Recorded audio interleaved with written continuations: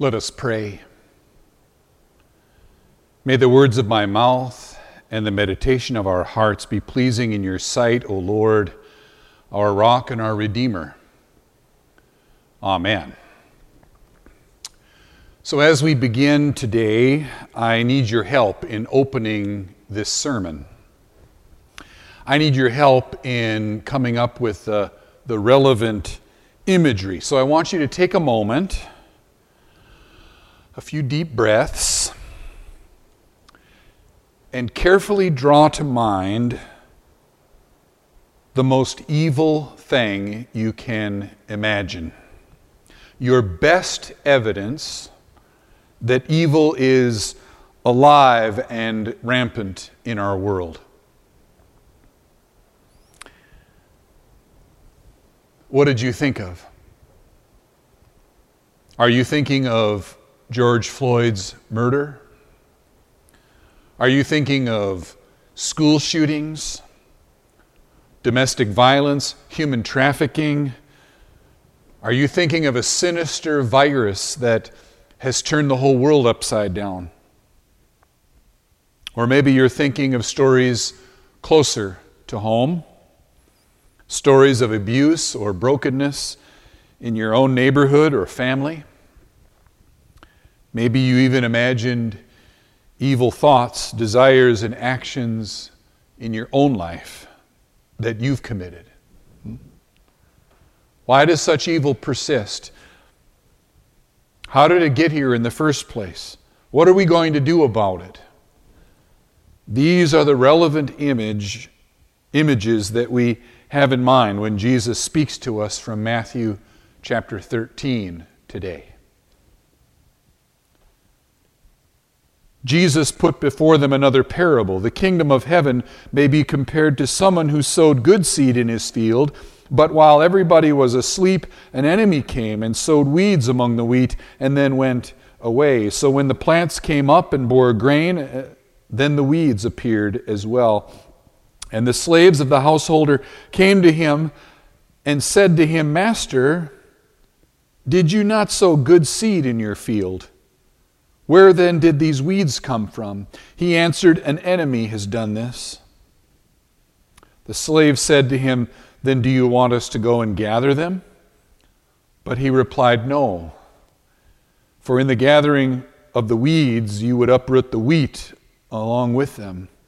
Let both of them grow together until the harvest. And at that time I will tell the reapers, collect the weeds first and bind them into bundles to be burned, but gather the wheat into my barn." Word of God, word of life. Thanks be to God. Indeed, the world is a weedy place. As I said before, we need not look far to know that's true. I don't suppose anyone has ever experienced the world as a weedy place at times. I don't suppose anyone listening this morning has seen evil growing in an otherwise good world. Exactly, right? We all have. We have all seen firsthand the weed problem in this wheat field. Every day people are killed. Every day people are injured. Every day people are abused and taken advantage of and exploited. Theft, corruption, injustice, foolishness, and worse abound in this world. God made it good, and somehow Satan has managed to corrupt that perfectly good field with weeds. So what do we do, right? We should probably start weeding, right? Let's get to work, turning injustice into justice, making the bad stuff of this world good, making sin into righteousness, right? That's our call as God's people. But not so fast, says Jesus, with this parable, right? He says, wait. Wait. And that with that one word, Jesus surprises us. Right? I was with Jesus when we were wondering about evil in this world. He made perfect sense when he compared the world to a field that was made wonderful for wheat production, right? And then it had weeds planted in it by the evil one, right? So let's get out there and start picking weeds, right? That's what I want Jesus to say. Get the junk out of my field. Purge the world of corruption, greed, hatred, racism, violence. But Jesus here seems to tell us to wait. Because Jesus says you don't know as much about weeds as you think. It's not always so easy to tell the weeds from the wheat. And weeds tend to wrap themselves around the root of the wheat too. And if you start rooting out all that evil in the world, you're going to rip up a lot of good too. Okay, I guess that makes sense. It'd be a shame to uproot all that good in a hasty attempt to root out evil. Be patient. I got it, Jesus. Keep working for good where God gives us authority. But let God sort out the bad from the evil in the end. But then Jesus kind of muddies the water. Right after this parable about the weeds and the wheat, Jesus tells two more parables about mustard and yeast. And these parables are quite a bit different from the parable about the wheat. Listen as I read here from Matthew 13 again. Jesus says, the kingdom of heaven is like a mustard seed that someone took and sowed in his field. It's the smallest of seeds, but when it has grown, it is the greatest of shrubs and becomes a tree, so that the birds of the air come and make nests in its branches. He told them another parable. The kingdom of heaven is like yeast that a woman took and mixed in with 3 measures of flour until all of it was leavened. The kingdom of heaven is like a mustard seed that someone sowed in a field, says Jesus. Wait, what? What kind of field is this? Not a wheat field, I hope. Did Jesus just compare the kingdom of heaven to someone sowing an invasive weed in another person's field? Did Jesus really just compare the kingdom of heaven to someone doing the very thing that was supposed to be evil in the previous parable? Can Jesus do that? My head's starting to hurt, right? I want to use this parable of the mustard seed to talk about the power of little things like faith and love, but I can't help but notice that Jesus is really comparing the kingdom of heaven to a weed, and not just a little weed either, a huge, out-of-control weed. And when it gets all out of control and huge, it provides shelter to birds.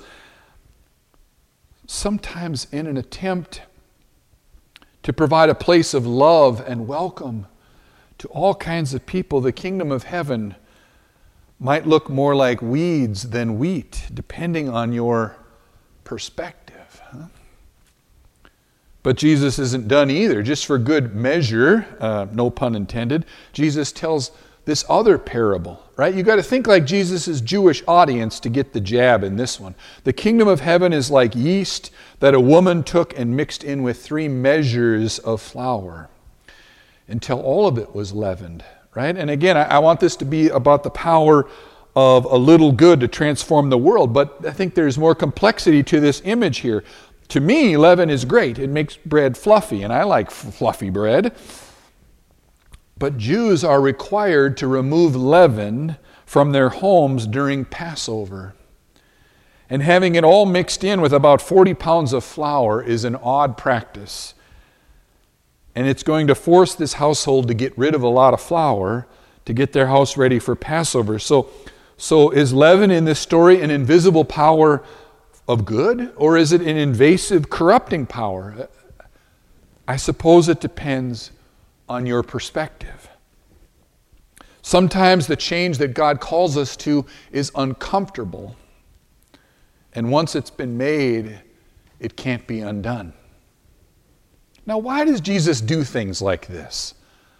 Why does Jesus take a perfectly good parable about patience in the face of evil and insert these other parables that muddy the waters? Well, I can't be sure exactly. That's an honest answer, right? Nowhere in my job descriptions does it say that I have to understand perfectly all the inner thoughts of Jesus. And I don't, full disclosure. But today it feels like we should read these parables with humility. Yes, there is evil in the world. Yes, we should be working for justice and peace and change all that stuff, but we should also be humble. We should also be patient. Because as I said before, we might not know as much about the difference between weeds and wheat as we think. The church, right? This mystical body of people called to follow Christ. Is it the gathering of the faithful, the righteous, the body of Christ, or is it the gathering of misfits and sinners, a gathering of the broken and the lost, a gathering of people not just with a capacity for evil, but with evil woven right into the layers of our lives? Which one is it? It's both at the same time. We are the faithful. We are the righteous. We are the wheat. But we are the weeds too. And a lot of days it just isn't as hard, it isn't as easy to tell which is which as you might think. And so we carry on as God's people, gathering in whatever way we can around God's word, struggling to be God's people, confident that God will sort it all out. The kingdom of heaven is like a group of sinners gathered in whatever way we can during the COVID-19 pandemic of 2020. Prayerful about our world, our nation, our community, our congregation. Prayerful about ourselves too. Confident that evil exists. Confident that we've been called to do something about it. But also confident that God has called us to be gracious with one another and ourselves too. Confident that we too are broken people in need of God's grace. And perhaps most of all, confident that we honestly have no idea what we're doing and whether we're fixing the problem of evil or making it worse. No, I changed my mind. This is the one we're most confident of. Confident as well that because God is mighty and powerful and fully in charge of the world, that He can transform us and transform the world through us too.